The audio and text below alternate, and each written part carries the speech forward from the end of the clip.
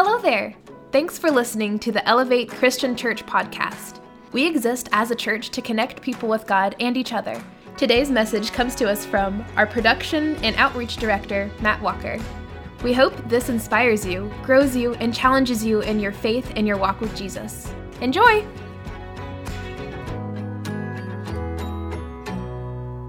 I'm going to be honest. The message that I have today might step on some toes, okay? And so to lighten things up a bit, I'm going to start with a joke, okay? And I've heard Kevin start with jokes before, and at the end he's always like, oh, that was terrible. And I think this one's a little bit better than his, so I feel like I have permission today to say this joke, okay? All right, so here we go. A Presbyterian dies and goes to heaven, and as he approaches those pearly gates, he sees St. Peter waiting there for him. Peter says, Presbyterian, all right, checking that box. So you are going to go down the hall to the left, and you're going to be in room number 13. But when you walk past room number 4, be very quiet. So the Presbyterian goes on his way to enjoy his eternal home. Then a Lutheran dies and goes to heaven.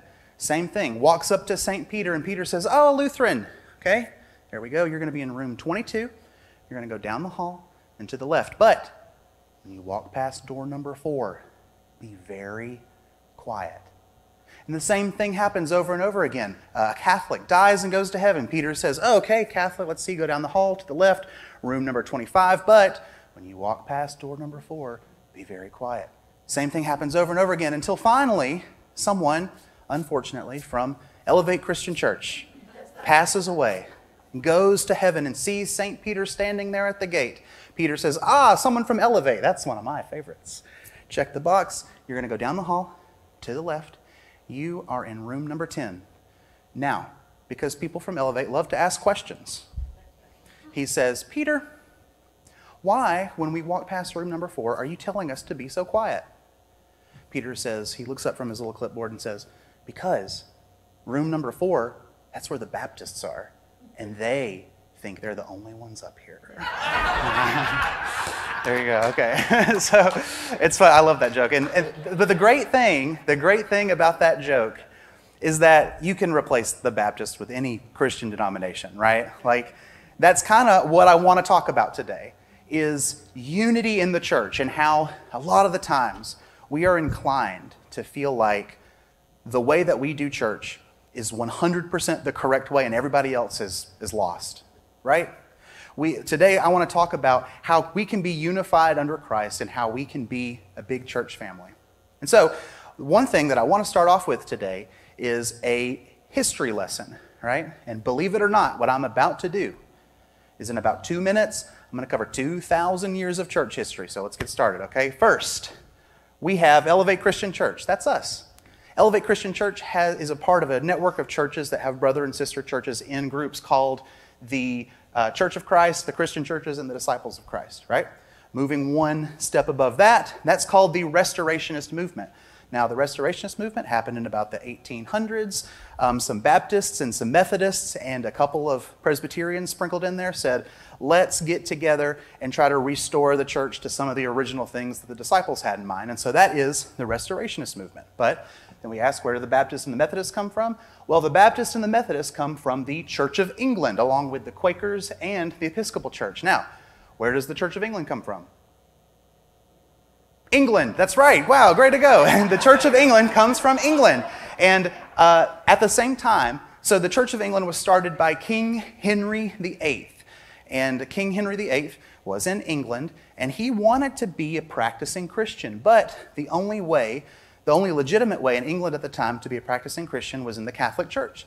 And King Henry wanted to do something that they don't allow in the Catholic Church. And that is, he wanted to divorce his wife, because he wanted a male heir to the throne, and she was only giving him daughters. And so rather than work it out like a reasonable person, he said, I'm going to start my own church. And so he stepped away so he could divorce his wife, and that's where the Church of England comes from. Now, At the same time, during the Reformation, you have the Lutherans. There was a man named Martin Luther. You might have heard of him.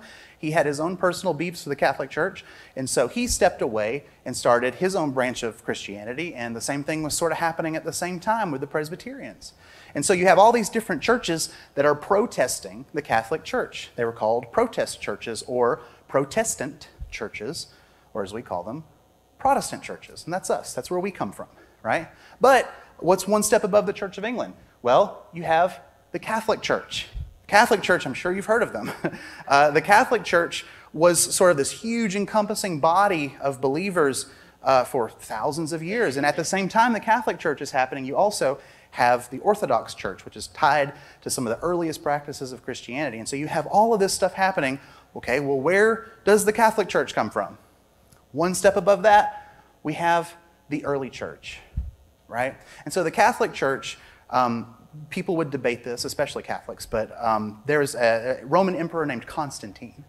And Constantine has kind of this miraculous conversion story where he becomes a Christian. And overnight, just about, Christianity in the Roman Empire goes from being the most persecuted religion to the state religion. And now Constantine has a big influence over Christianity, and so that's why a lot of Catholic art looks a lot like a bunch of Roman art, right? All the sculptures and the beautiful artwork. It's also why, by the way, when we draw little angels, why they look like little cupids. It's because of Constantine, not little babies with wings flying around. Like that's Constantine, right? And so all the way back, we see this early church. The early church was a group, sort of a nebulous group of believers. We read about them in the book of Acts that either had firsthand or secondhand knowledge and connection to the ministry of Jesus. And they took part in something called the Great Commission that spread the gospel all across the world. And so through all of this map, this crazy map, and there's so many steps that we could fill in. In fact, this is only a part of the map. This is what the map actually looks like, right? That's actually the denominational map of Christianity. And people teach entire college semesters on this one subject, right? And what you're looking at here is not just a map of how Christianity, how our specific brand of Christianity came to be. What you're looking at is a family tree, right? This is a family tree. And I use this to underscore my first point, which is that this is a family tree because Christianity is a family, right? The church is a family. And so when we talk today, when we talk about unity and we talk about all the different ways that we're connected, I want you to keep this in mind because this is our first and foremost point, that the church is a family. Your church family is not just the people that you see at Elevate on Sunday, right? Your church, let me say that again. Your church family is not just the people you see at Elevate on Sunday. It is the entire body of believers everywhere in the world. Now, some of your church family feels more like siblings. Their members feel like those third and fourth cousins that you only see once a year, that you don't really like to talk about, that you're always getting in arguments with on Facebook. Like that is the reality of it. Some of those church family feels close, some of it feels far away, but you're still family, right? Anybody ever had an awkward Thanksgiving dinner or an awkward Christmas dinner? Maybe you just went through one of these and you're thinking, before everybody got there, you sat down and said, all right, we're not going to talk politics. We're not going to talk politics. We're not going to talk politics. And someone brings it up and you're like, just eat the turkey and shut up, right? That's the reality of a lot of these awkward conversations with family. Or how about this? Have you ever seen the sitcom Everybody Loves Raymond? That was a great show. It was a sitcom in the 90s, and it's about an Italian family living in New York City. And every episode would climax pretty much in an argument, right? It would be about something. They would be arguing about something. You said this, you didn't do this, I can't believe you did this, whatever. Normally, the resolution to each episode would be they realized we are a family. And no matter what, no matter our differences, we're going to work together and we're going to choose to be unified. And normally, actually, it's ended with them sitting down and having dinner together, right? And so that is kind of a picture that I want you to keep in mind, is that we are still a big church family. We might not always agree. Sometimes we bicker really good. But at the end of the day, we can still sit down together and reconcile in the name of unity. Now, did you know that shortly before Jesus was crucified, he was praying to God the Father, and he prayed for us, not just us in general, but you and me specifically. I want you to hear this verse. It's John chapter 17, verses 20 and 21, and then we'll skip down to verse 23. John says this, or Jesus says this, "My prayer is not for them alone." So when he says that, what he's saying is not for them alone. Those are the people that were physically present. He's saying, my prayer is not for these people here alone. I pray also for those who will believe in me through their message. And that's us, right? We are believers today because someone shared the gospel with us, and that person was a believer because someone shared the gospel with them. And this goes all the way back to these early believers, that all of them may be one, Father, just as you are in me and I am within you. May they also be in us so that the world may believe that you have sent me, I in them and you in me, so that they may be brought to complete unity. Then the world will know that you sent me and have loved them even as you have loved me. Jesus is saying here, unity. I'm praying for unity in these believers. Jesus wasn't praying, he didn't say, I pray that they would have perfect doctrine 100% of the time. He's not saying, I pray that they would perfectly interpret Scripture all of the time and that they would never have questions about this and that they would just get it. Jesus wasn't praying, I pray that they would never have struggles with that they would never have struggles in their lives and that they would never have to stand up for anything. Jesus wasn't praying any of that. What he chose to pray about was, I pray that these disciples and those who become disciples would be united, that they would choose unity. And it wasn't just Jesus that said that. Paul says this all throughout the New Testament. Well, let's hear this. Paul says to the church in Corinth in 1 Corinthians chapter 1, verse 10, I appeal to you, brothers and sisters, in the name of our Lord Jesus Christ, that all of you agree with one another in what you say, and that there be no divisions among you, that you be perfectly united in mind and in thought. He says later on to the same church in Corinth in 2 Corinthians chapter 13, verse 11, finally, brothers and sisters, rejoice, strive for full restoration, encourage one another, be of one mind, live in peace, and the God of love and peace will be with you. Let me ask you this. Do you want the God of love and peace to be with you? Choose unity. Paul says it right here. Then you will know, or that the God of love and peace will be with you once you choose to be like-minded and united. Paul says to the church in Philippi, Philippians chapter 2, verse 2, make my joy complete. What we could translate that into saying is Paul is saying, listen, do you know what I want above everything else? Do you know what I desire above all the other stuff that I've talked about so far? Make my joy complete by being like-minded, having the same love, being one in spirit and of one mind. That would just make me so happy.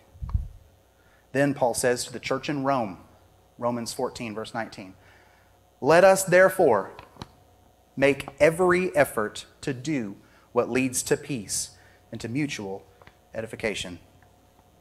Jesus and Paul both prioritized unity.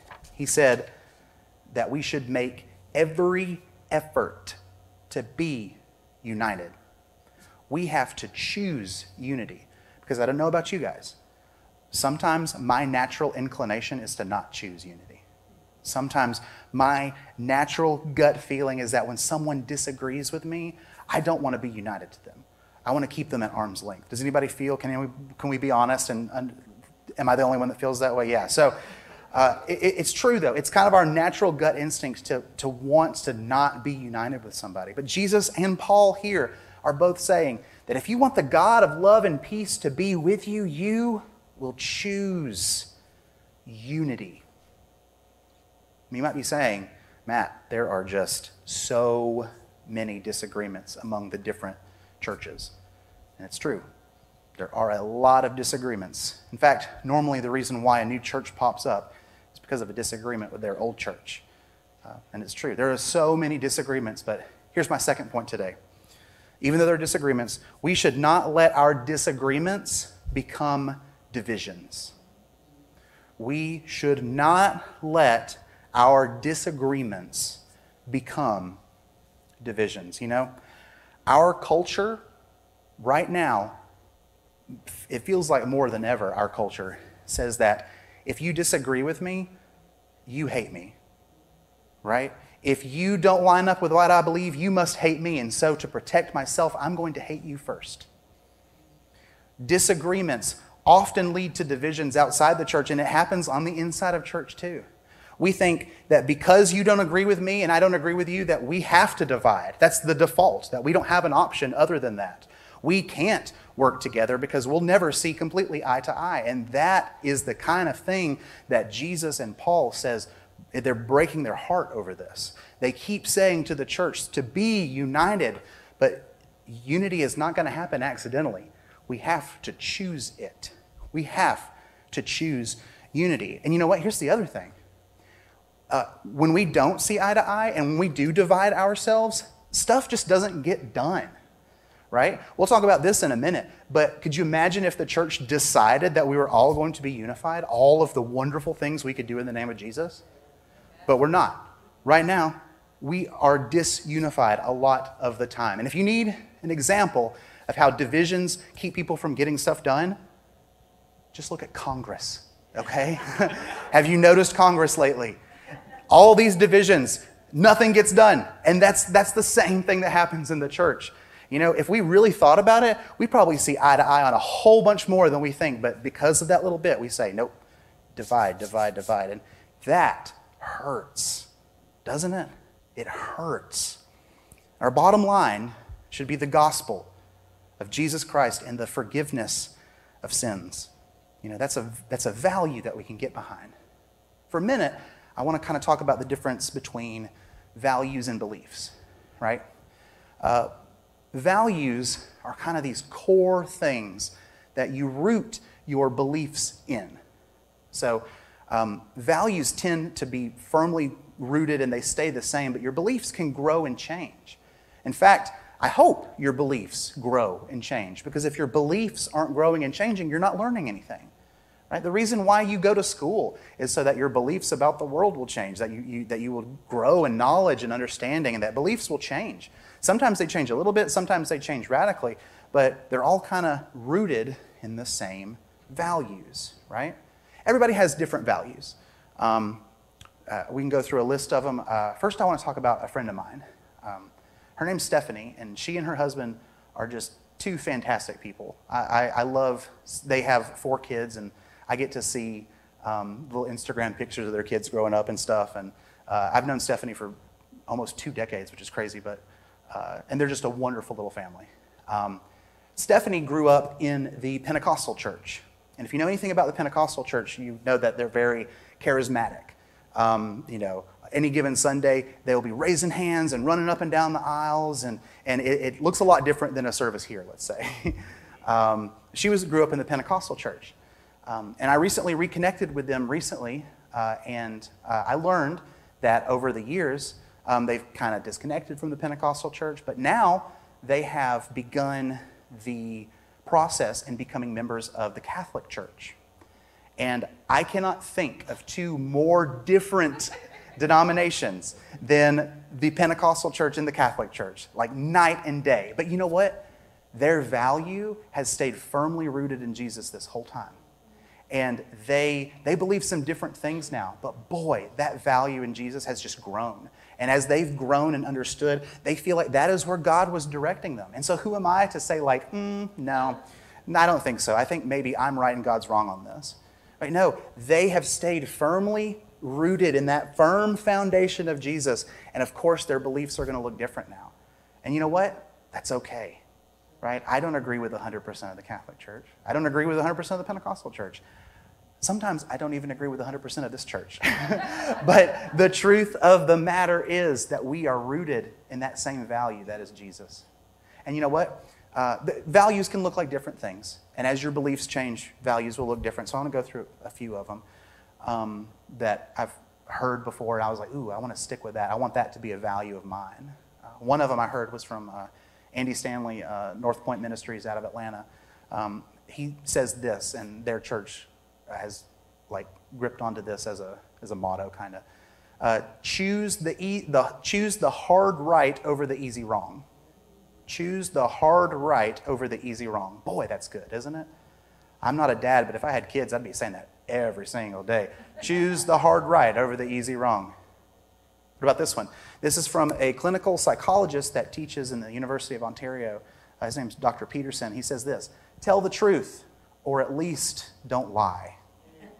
Right? What if every day we decided the words that came out of our mouth, we said, tell the truth, or at least don't lie? Boy, that would be amazing if we decided to do that every day. One that my mom taught me and my sisters growing up, that so true, and I see it every day. Attitude is the key to everything. You can turn a bad day around with the right attitude. You can turn a tragedy into something to rejoice about because of your attitude. Attitude is the key. What about this one? This comes from a wise old man. He used to live in New York City. He's passed away now, but he said this to his nephew: with great power comes great responsibility. Does anybody know what that's from? Spider-Man? Yeah, okay. Spider-Man. Uncle Ben said that. With great power comes great responsibility. But those are all values that we can root our beliefs in. Beliefs are going to grow and change based on context, based on time in our life. But those are the values that we're rooted in. Do you know what the one core value that all of these different Christian churches and denominations have all across the world? The one value that they have? It's this: Jesus is Lord. Jesus is Lord, and everything else is everything else. Everything else is everything else, but at the end of the day, Jesus is Lord. Our beliefs about what that means are different, right? Our beliefs about how that looks in the real world might be different, but at the end of the day, Jesus is Lord. And you can look at somebody that says that and be like, that's a brother and sister. They might not feel like a brother or sister. Maybe they feel like one of those 5th or 6th cousins I was talking about, but they're still family because the church is a family. And you know what? Choosing unity says that Jesus is Lord is enough for me. Choosing unity says that that is enough. Part of choosing unity is whenever we encounter somebody that doesn't agree with us 100%, that we resist the urge to call them a heretic, right? I know I have a natural inclination where I'm like, I've studied this stuff, all right? I'm on staff at a church. I'm a professional Christian, and I think I have it figured out, okay? And it's true. My inkling is to go directly to heresy. You're like, of course, you haven't thought about this. You're wrong. Let me tell you what's right about this, you know? And that's our natural thing, is to call someone a heretic. And it's a tragedy, right? I mean, like, we're laughing, but it's true. Our natural gut instinct is to be like, you are so wrong because you don't agree with me that you are outside of the church family. And could you imagine how much that breaks the heart of Jesus to hear us do that? The other side of that is, maybe we don't call them a heretic, but we sure are ready to think of them as crazy. Okay? Like, you see videos of church services on the internet, and if it's not exactly like Elevate, sometimes you're like, ooh, I don't know about that. That's really quiet, or that's really loud, or, ooh, they play those songs, or, oh, they don't play these songs, or, oh, they read out of that translation. It's like, we think they're crazy, right? Even if we align almost 100%, we still feel that 1% is enough for us to call someone crazy or a heretic. Now, speaking of heretic, I want to show you a video clip from a TV show that probably has never been shown in church before. The show is the animated sitcom Family Guy. So if you know anything about Family Guy, you hear the reaction people are having. And so I just want you to look at this clip real quick, and it goes exactly with what we're talking about, okay? So let's roll it. I'm a Methodist. We believe that the Lord is our Savior, and we remember Him by going to church and praising Him every Sunday. I'm a Seventh-day Adventist. We believe all the same things that you believe, but we go to church on Saturdays. What?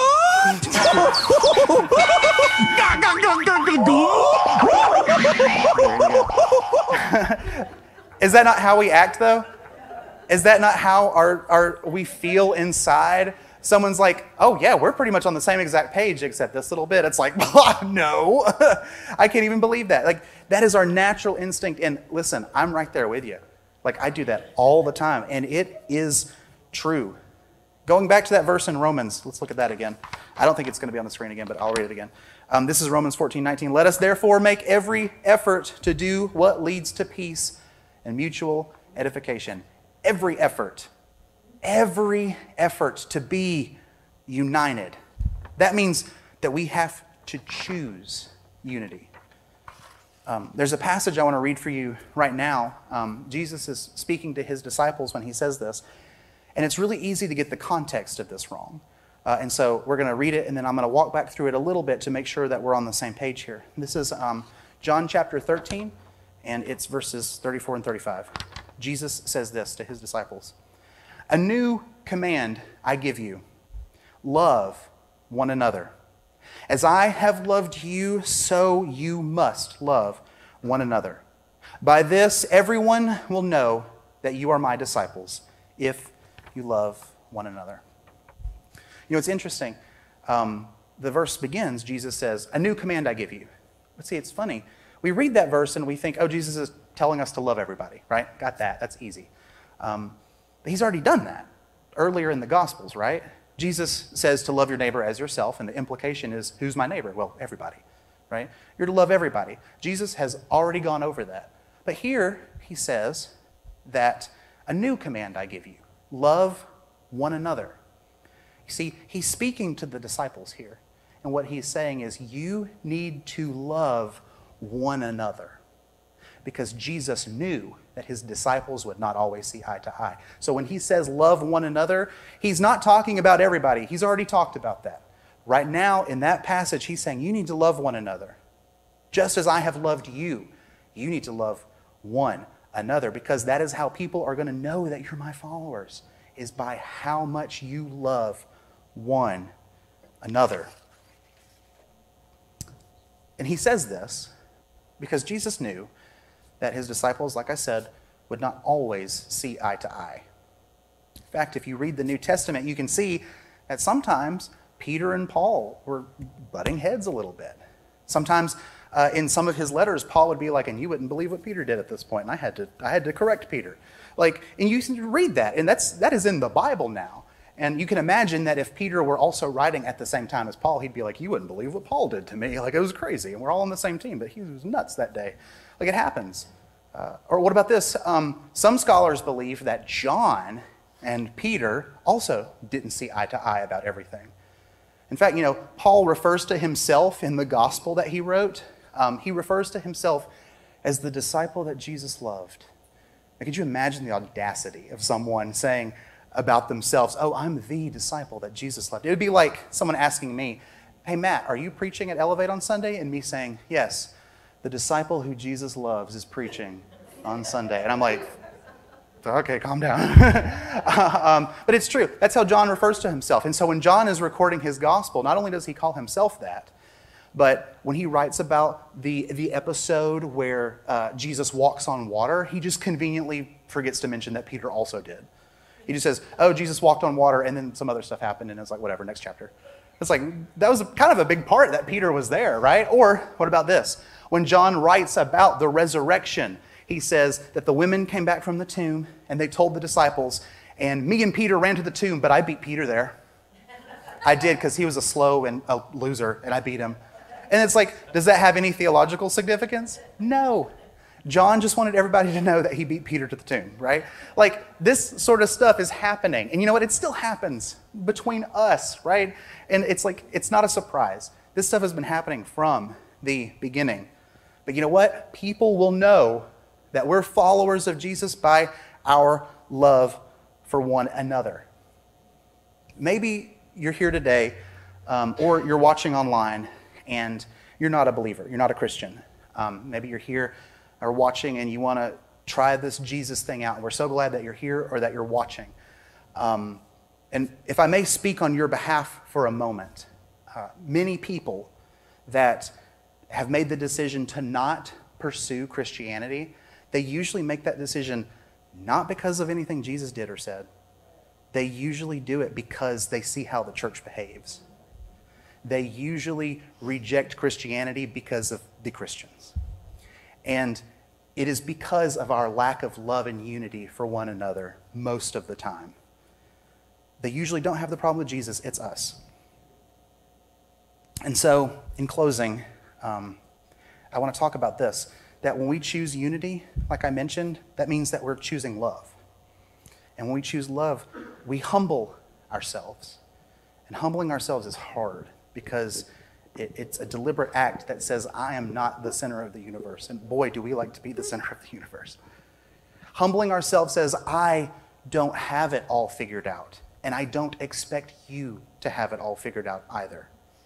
Boy, that'll preach, won't it? I don't have it all figured out, and I am not holding you to that standard either. Neither of us have it all figured out, and that is okay. You see, because when we judge other believers on how perfect and accurate their theology is, what we're actually saying is that my theology is perfect and accurate 100% of the time. And if you ever learn anything, you learn that the me that was the day before was not perfect. And you know what? That's always going to happen. Your theology is not perfect. My theology is not perfect. And so when you judge someone else based on that, what you're saying is I'm perfect and you're not, and you need to get on my level. Boy, is that not the worst? Could you, like, going day to day thinking that you've got it all figured out? I could never wake up. When I wake up in the morning, I'm surprised that I remembered where the floor was to get out of bed, right? Like, and I'm sincere about that, where it's like, I don't have it figured out. And the more that I learn, the more I realize I don't know. And that's every single day. And so when you judge somebody based on how accurate or perfect your theology is, you've brought them to a standard that you yourself can't meet, right? Did you know that Jesus says you get to choose the standard by which you're judged someday? It's true. Listen to this. This is Matthew chapter 7, verse 2. For in the same way you judge others, you will be judged. And with the measure you use, it will be measured to you. You see, you get to set that standard. If the standard was that your theology has to be 100% perfect and accurate, what you're saying is, I hope Jesus judges me on how perfect and accurate I am someday. I don't want that. I can't handle that. That is too much of a weight to put on my shoulders. If I get to heaven someday and God hands me a SAT prep book or a pop quiz and it's like, all right, you got to get 75% to get in here. I'm sorry, it would not work out for me. And it wouldn't work out for any of us. You know what? But if I say, I want the standard by which I'm judged to be, did I love Jesus? That is the standard that we should judge other believers. Do they love Jesus? Or going back to that value statement, do they proclaim Jesus as Lord? And everything else is everything else.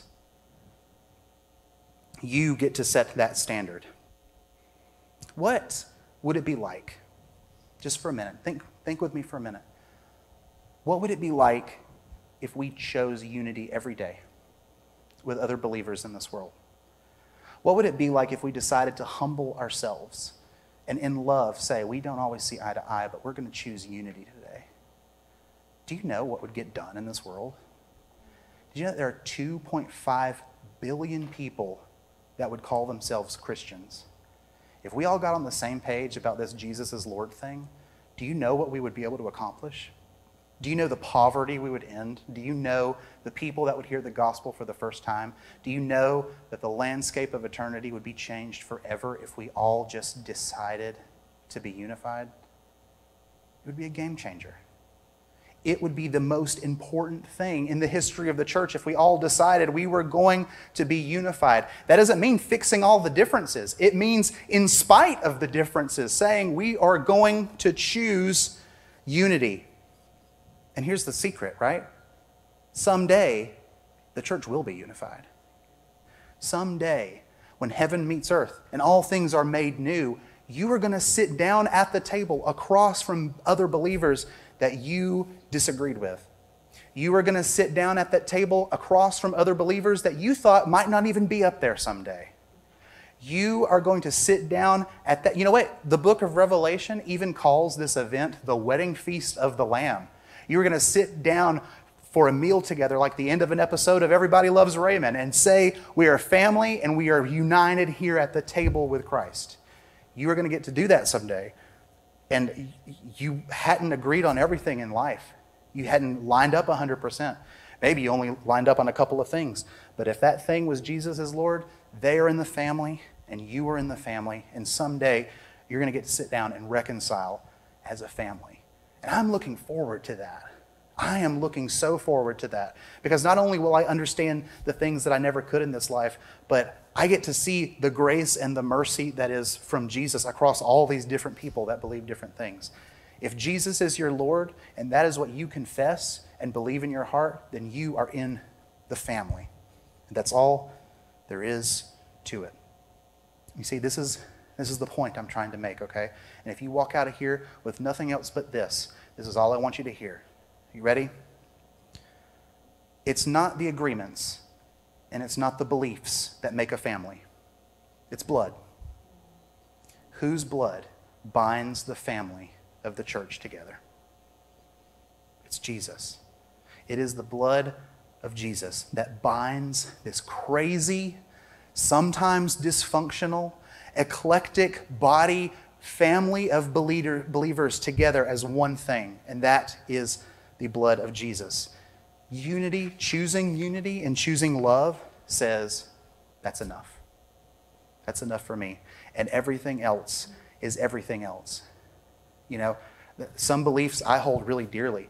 Some beliefs I am really rooted in, and I know that there are other believers out there that don't believe the same thing as me, and it's fine because Jesus is Lord, and that is enough for me.